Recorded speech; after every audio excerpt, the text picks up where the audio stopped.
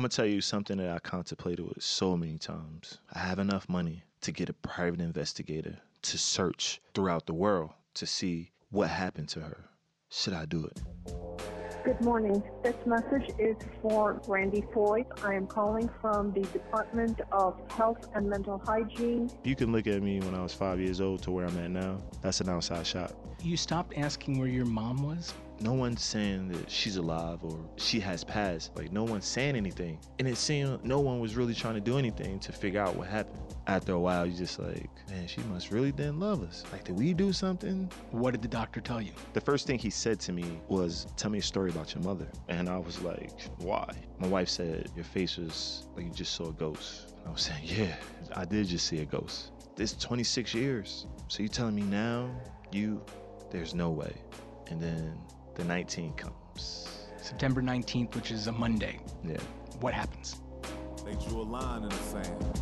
Now here you stand outside that line with goals in mind. Dreams and destinies you were put here to find, manifest. They say you the worst when you know you're the best. So you invest, put in that work, even when it hurts. Their can'ts and their doubts turn into I will and I must. You put trust in your faith and your gut. The instincts you naturally feel. Against all odds, you tighten up even the playing field. Brick by brick, you build like a city. There's something in me, in you, that just won't let you stop. You know what's going in, even though they say you're an outside shot. My name is Randell Corey Foy, but most of you may know me as Randy. I was born September 24th, 1983 in Newark, New Jersey. And I had an unbelievable support system. They helped raise me and helped me become the man that I am today. You may know me from being the Big East Player of the Year at Villanova University. Graduated, got my degree there, and was drafted in the first round by the Minnesota Timberwolves. 11-year career, and now I'm with the Brooklyn Nets. I've seen it all. I've been through it all, and wife, 3 daughters later, there's another side to me. There's a side that a lot of people don't see, and for once in my life, I want to let people win. So in this premiere episode, I felt as though it would only be right. We're asking all these people to open up and tell their stories. Why don't I just share my story? You know, anyone that knows me, you're going to be shocked at what I have to tell you. This episode is going to be about my mom, Regina Foy. So now let me turn it over to Noah. I appreciate that, Randy. I'm excited to do this together. These stories from people that are the underdogs, it's going to have a significant impact. So I think it makes sense if we go back to growing up in Newark, New Jersey. I know that when you're still a little boy, you're around 3 years old, your father gets into a motorcycle accident, passes away. And at that point, your mom, Regina Foy, she's dealing with her own struggles. So talk to me about your mom. What memories do you have of her, and when did she stop physically being a part of your life? The clearest memory I have of my mom is my kindergarten graduation. I'm about to be 6. I remember she had a flower dress on. And I just remember her standing. We were up there on the stage, and I remember looking to my left, and she was right there. She's pretty tall, so I looked to my left, and I just kept looking to my left, smiling. That's like the clearest, most vivid memory I have of my mom's. Do you then go and have a celebration in your family and your mom's not there? That's something I do not remember. It just seemed like after that point, everything kind of goes black, it fades. Like I don't remember nothing after that. No more memories after that. I remember going to the movie theaters. I remember doing a lot of fun things that kids do with their parents, or in my situation, my mom. But after my kindergarten graduation, I have no memories of anything with my mom's. At what point then, or do you say to someone, say to your grandmother, say to your aunt, say to anybody, hey, where's my mom? Within a week, because I live with my grandmother, but my mom's was always there. She would come in and out. She was always there. So I think within a week, I was like, hey, where is she? And then it seemed like the question, when I think about it now, the question was being avoided to like, we're trying to figure that out right now. So hold on, buddy. She did some things on the street, drug related, and that's the life she lived at the time. And that's something that I'm not proud of. But in those areas during that time, that's pretty much what people had to do to survive.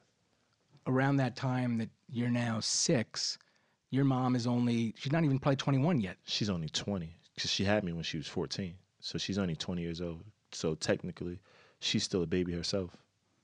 And so at some point, do they stop ignoring the question you're asking and someone tells you, we think your mom is where? I think I can see as a child that question was annoying them. It was bothering them? It was bothering them that I was aware of what was going on. So I think I just stopped asking. I stopped asking until I was like 8. You stopped asking where your mom was? I stopped asking because I got all of the answers from vacation to she'll be back to she went to the store to she just was here, you just missed her, something like that. Like just for me to stop asking that question.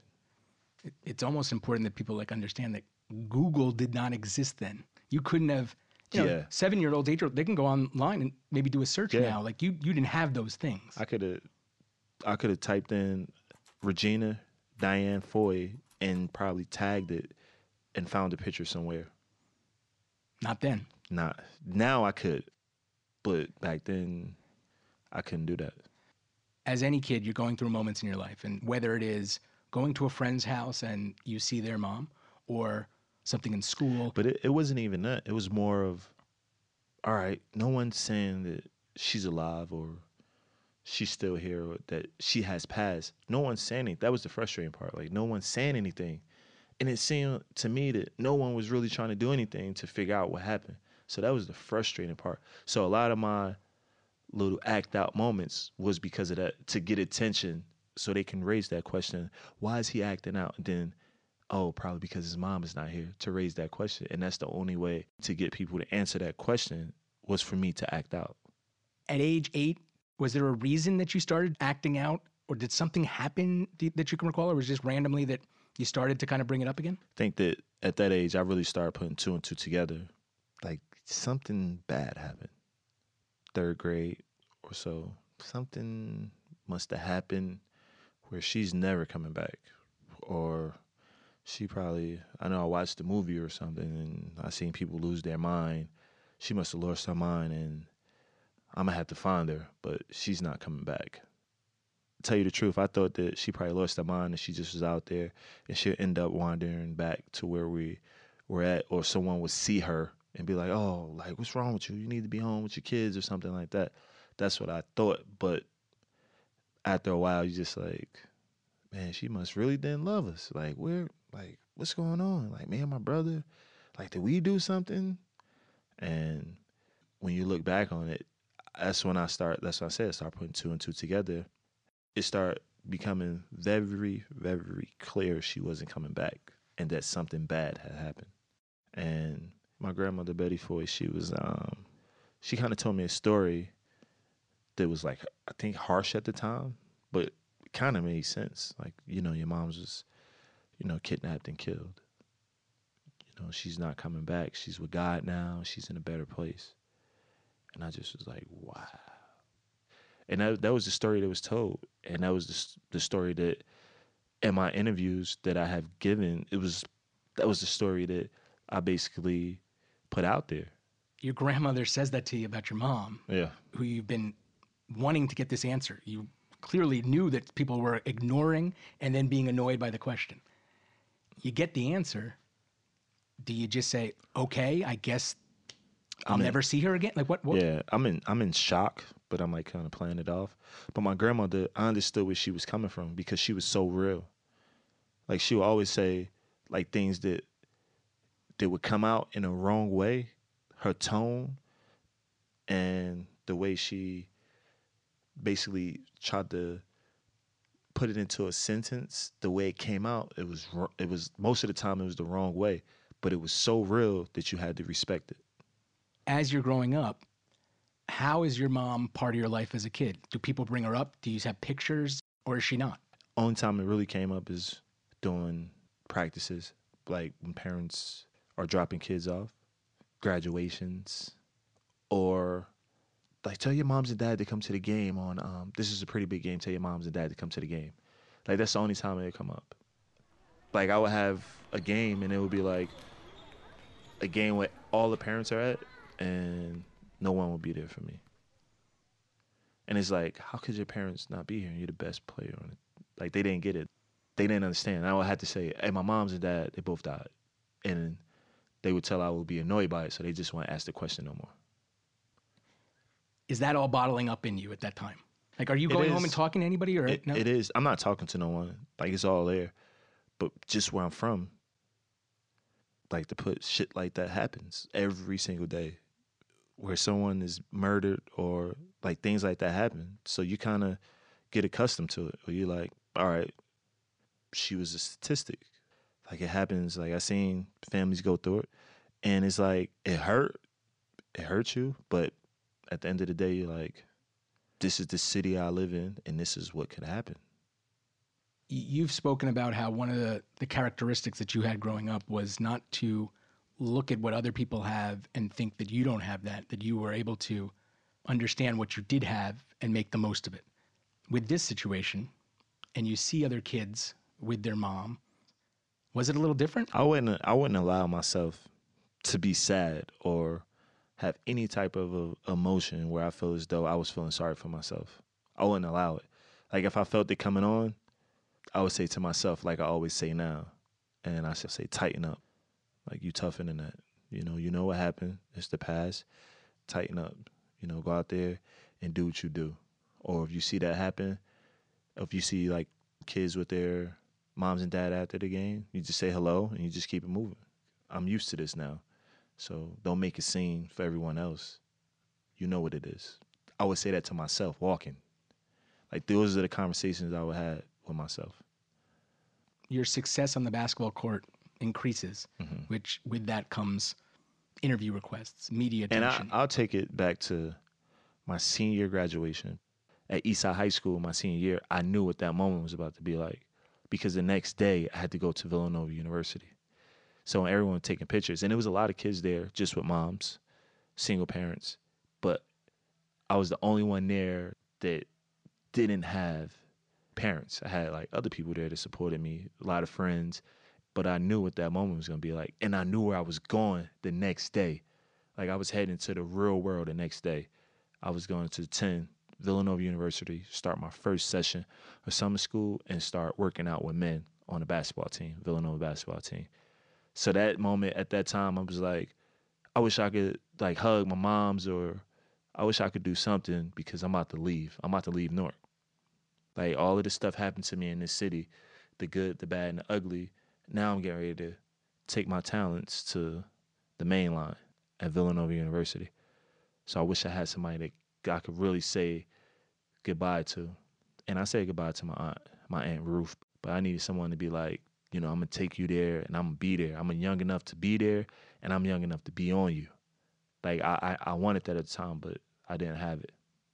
Did you allow yourself to be emotional in that moment? Because you're describing something that... For a hot second, when I was sitting there, I could remember, when you walk in and everybody like, look back, or the parents are screaming. I can remember, like, man, Orange, people were screaming my name just because I play basketball. But I was like, all right, cool. But I allowed myself, because you get a hot second to think about it.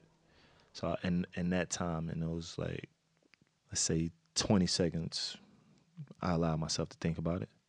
Over the years, have you come to the understanding that it would have been okay if you taken longer than a hot second? I was a tough guy when it came in that situation. Like, I was like, I'm not being vulnerable.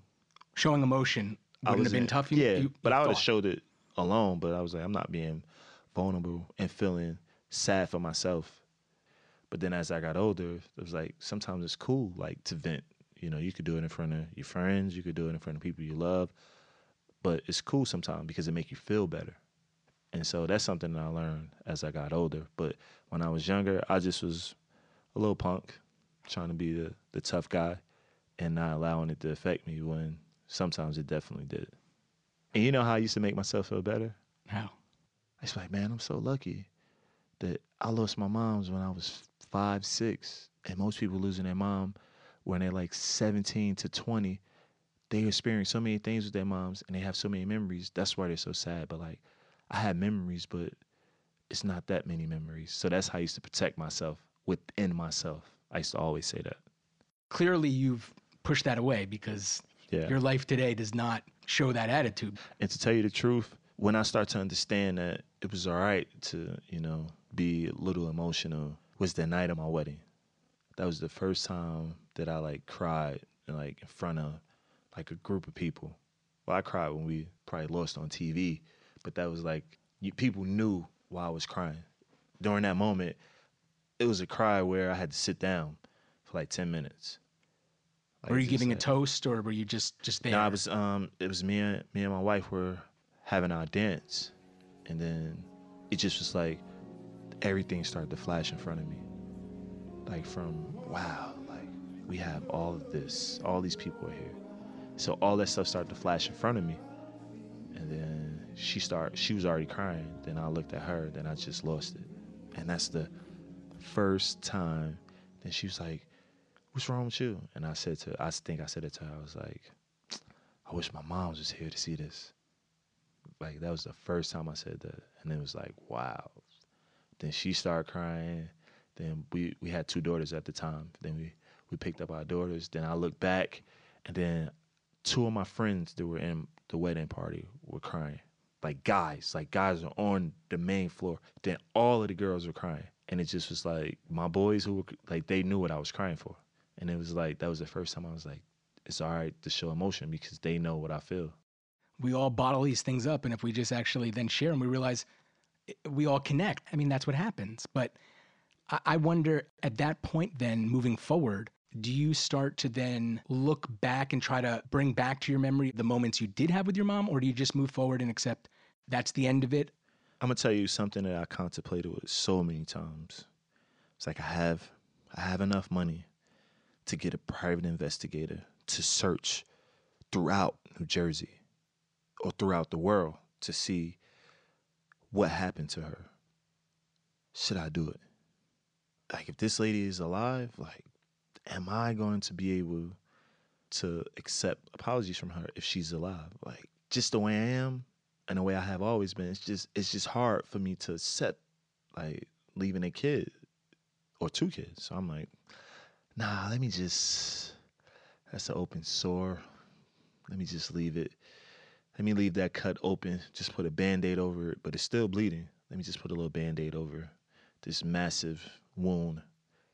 Are you discussing that with your wife? With myself. Never letting anyone know. Never.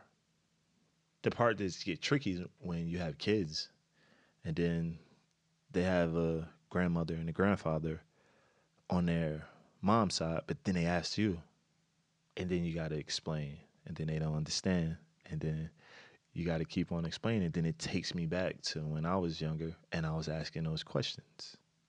So it's like, oh, this is what they were going through. So now you kind of understand, but you try to explain it in a way where you just like, well, she's not here with us anymore, and she's with God now. And usually when you say that, they're like, oh, okay. And in that moment, I said to myself, I just experienced something that my grandmother probably was experiencing with me 25 years ago. So even though the question, I might have been having a great day and the question probably annoyed me or knocked me off track for a moment, I had to deal with it at that time because it's your kids asking you that question.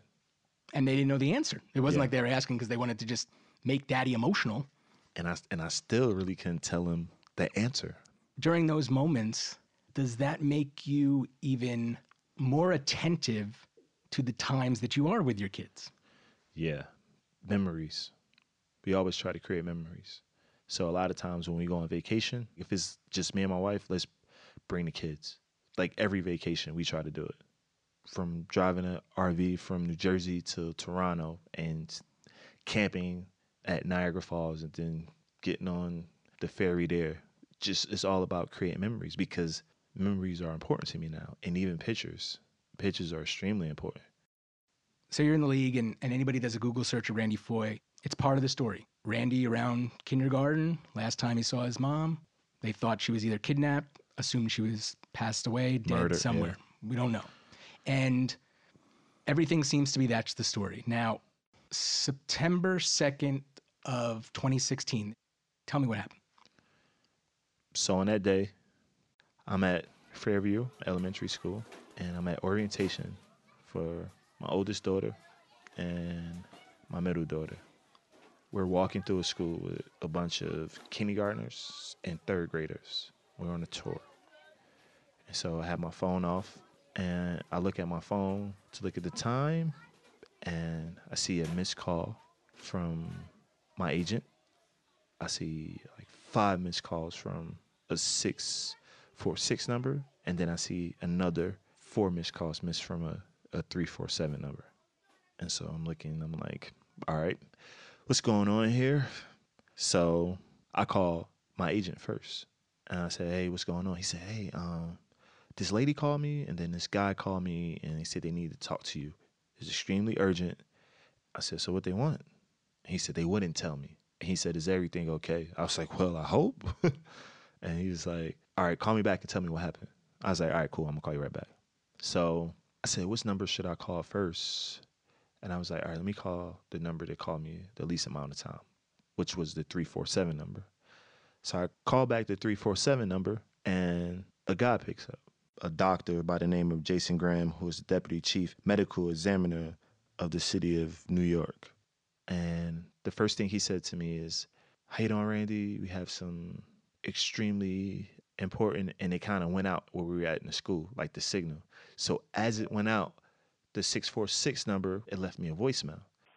Good morning. This message is for Mr. Foy, Randy Foy. I am calling from the Department of Health and Mental Hygiene in New York City.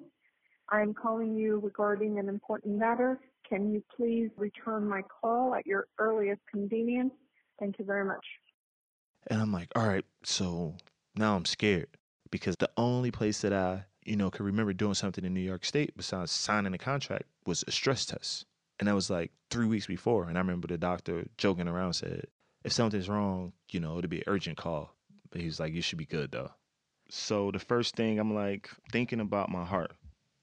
I have situs inversus, which means my organs are reversed and they're on the opposite side of everyone else. But it's never been an issue for me. Never. So everything is going through my head that this is going to be the year that something is wrong with my heart. That stress test is when you sign with a new team, they make Yeah, you... so when you sign with a new team, you go through like thorough physical. And so that's one of the tests, the stress test. They put your heart through stress that the normal human being wouldn't be able to deal with because of the stress that you go through during the game. So I'm like, all right, preparing myself to deal with it. Then I call Dr. Graham back. The first thing he said to me was, tell me a story about your mother. And I was like, why? He said, there's a possible connection to the fingerprints of a Jane Doe case. He told me that after reading about my story, they decided to run the prints, and it came up as a potential match to a woman who was in the system. And then he said, I can be 99% wrong or I can be 1% right, that this unidentified Jane Doe could be the lady you have described as your mother. So I'm like, all right, someone's playing around, trying to open up this massive wound that I patched up with a small Band-Aid. So I'm like, all right. So we continue to talk. And he just explained to me everything that's going on, everything that happened. And he's describing it. And I'm like in shock. Like, literally, I'm in shock. Like, I think the first question after he finished talking for me was, is she alive? Is she alive? And then the first thing he said, no. She's been deceased since 1989. So that brought me back to my mom's didn't leave me. My mom's was always there.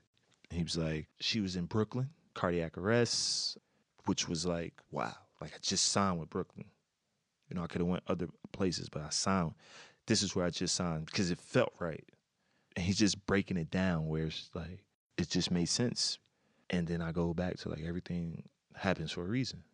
So he asked me for my email so he could send a DNA kit. He asked me who can I get in touch with. So I was just like, I know my aunt have kids that has her DNA and me. And he was like, 2 people would be good enough, but if you get the kids to do it, that would be awesome. Was there a reason that they re-looked at her case to think about you? I think I did a story in one of the New York papers, probably a week before that.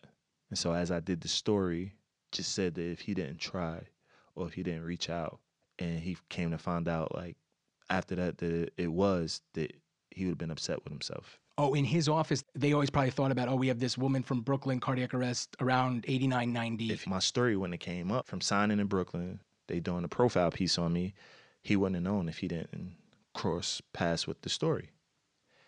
And so he just basically said to me, I need to send you a DNA kit. And he was like, don't get your hopes up. Don't really tell too many people because, like I said, this could be a different person. But she's a Jane Doe. She's unidentified. And we need you to take the test just to see if your DNA matches up. So I was like, all right. So he sent me the email, sent him my address. Within like the next day, the DNA kits were at my front door. So now I got to go to Newark and show my aunt exactly what I did. And that was tough because I got to tell her what's going on now. And then my 2 kids. I want to just take one step back because when you hang up that phone, what are you thinking? When I hung up that phone with him, like I'm still doing orientation with kids. I'm walking around the school, taking a tour to their new school. And as I hung up the phone, my wife said, after I told her what happened, she's like, I never seen you, like you couldn't talk. But I thought I was talking fine. But she was like, your face was like you were in shock, like you just saw a ghost. And I was saying, yeah, I did just see a ghost. And so we go home and my trainer's here. And I can remember working out, but I don't remember working out. I was doing like conditioning on, and I don't even think I got tired that day running. I just was in my own little zone. So after we finished working out, I tell people or whatever, just my close people, and they're just like, wow. But I'm like, it's not. I was like, there's no way. I'm just saying, there's no way. Like this 26 years. So you telling me now, there's no way. And I get the DNA kit. I do the swab test on the inside of my cheek. Then I send them back. And what do they just say, hey, we'll get back to you either way? Or yeah, either way, we're going to get back. Dr. Graham was unbelievable, extremely professional, understand what the family member is going through. So he's always conscious of how he delivers the news, which is important. And you could tell, like, he really cared about the situation. So I get the DNA kit. I do the test. I take it to my aunt. She does the test. I was going to take it to my grandfather, but he was in the hospital, so he couldn't do the test. So I did it with my daughters. And then it goes back to them asking questions again. Why are we doing this? I thought you said Grandma Regina was already in heaven.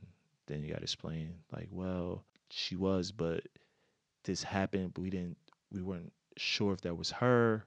And you retracting your words, and you're talking to the kids. So did you think about telling them another story of why they were doing this test? No, because they're smart enough. And it's like the boxes are there. You got to put the gloves on. You got to pull a cheek. You got to do it 20 times. On one side, drop it in, boom. Doing it on the other side. So they want to know exactly why we're doing this. And then so we basically explain to them what happened in full detail right there. Just from what else is going on, you're almost a week from your new team. Yeah, training. I'm training every single day. Are you able to focus? Yeah, I'm still able to focus then because just them first 2 days when I got the call, I was a little out of it. But then after that, I kind of locked back in. And then the 19th comes. September 19th, which is a Monday. Yeah. What happens? I wake up and I'm supposed to go in for workouts. I wake up like 4:30. And I usually, like for workouts, I usually wake up like 9 to get to where I need to get to by 10. And I just wake up and I'm like, I feel funny today. I'm like, man, something don't feel right. I was like, I'm going to text our workout guy in Brooklyn and I'm just going to tell him I'm not feeling it today. I just told him I had something to do. And I just feel weird. So we were doing something and I was like getting a bottle of wine. I was like in a wine place and I was getting a bottle of wine and I looked at my phone and it was Dr. Graham.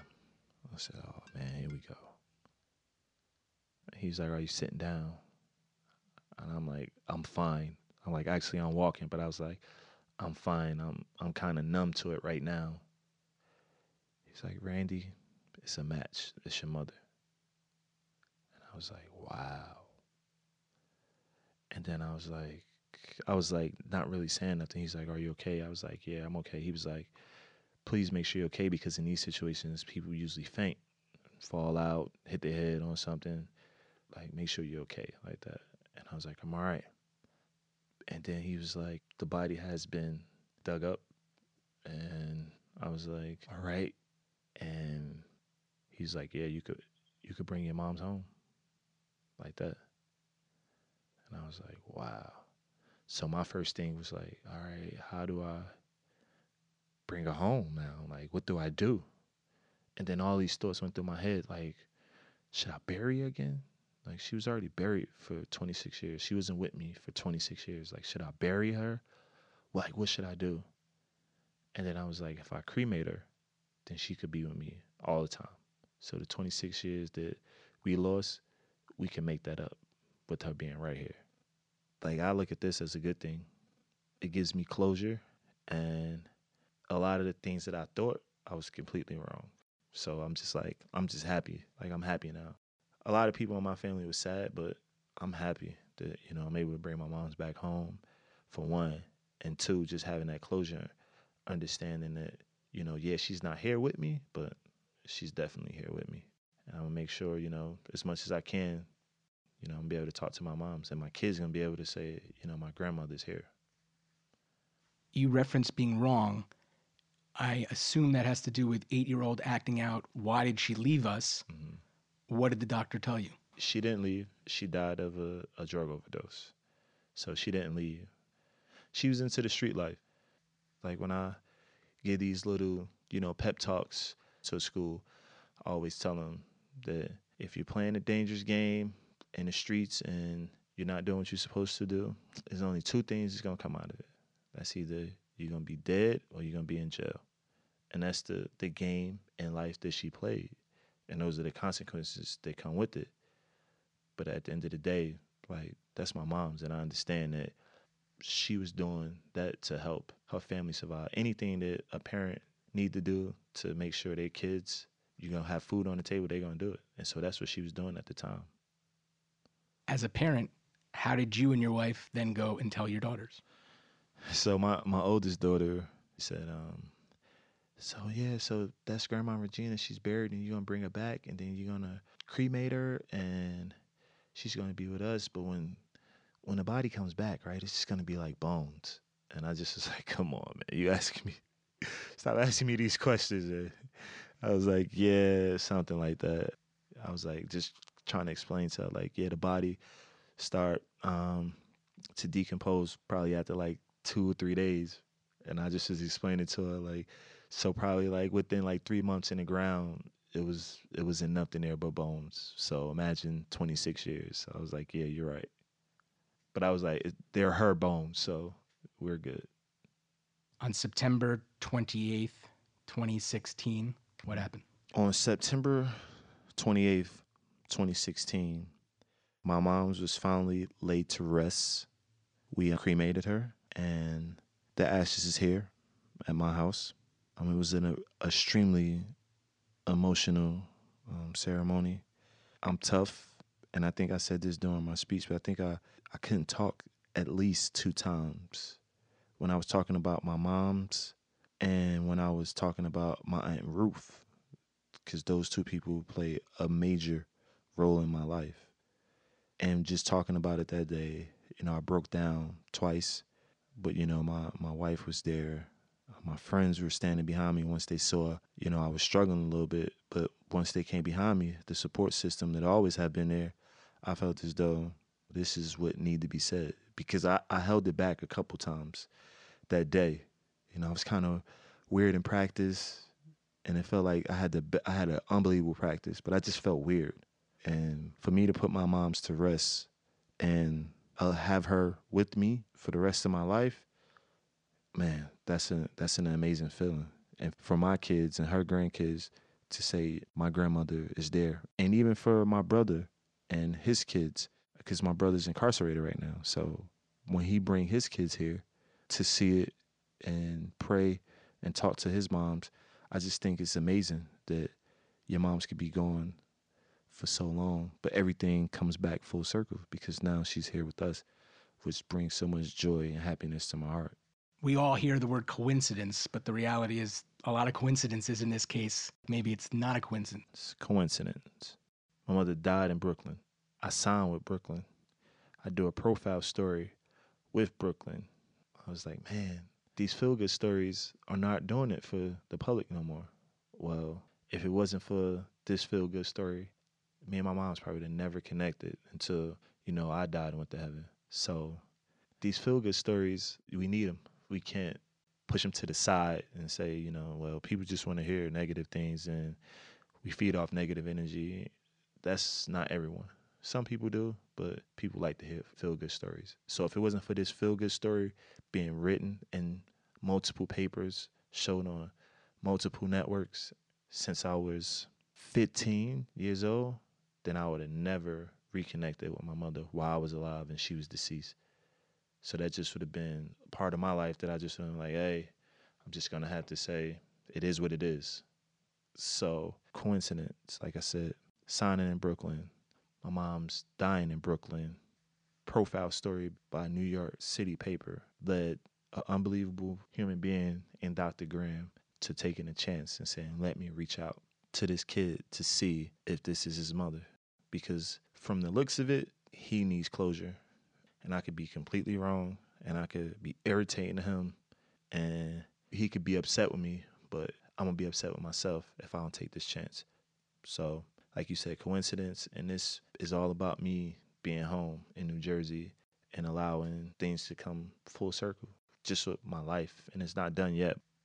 Thanks for sharing it the way you did. I think also it's another example. People are told they got no chance. They're an underdog. They got no shot. There's a shot. Yeah. It's possible.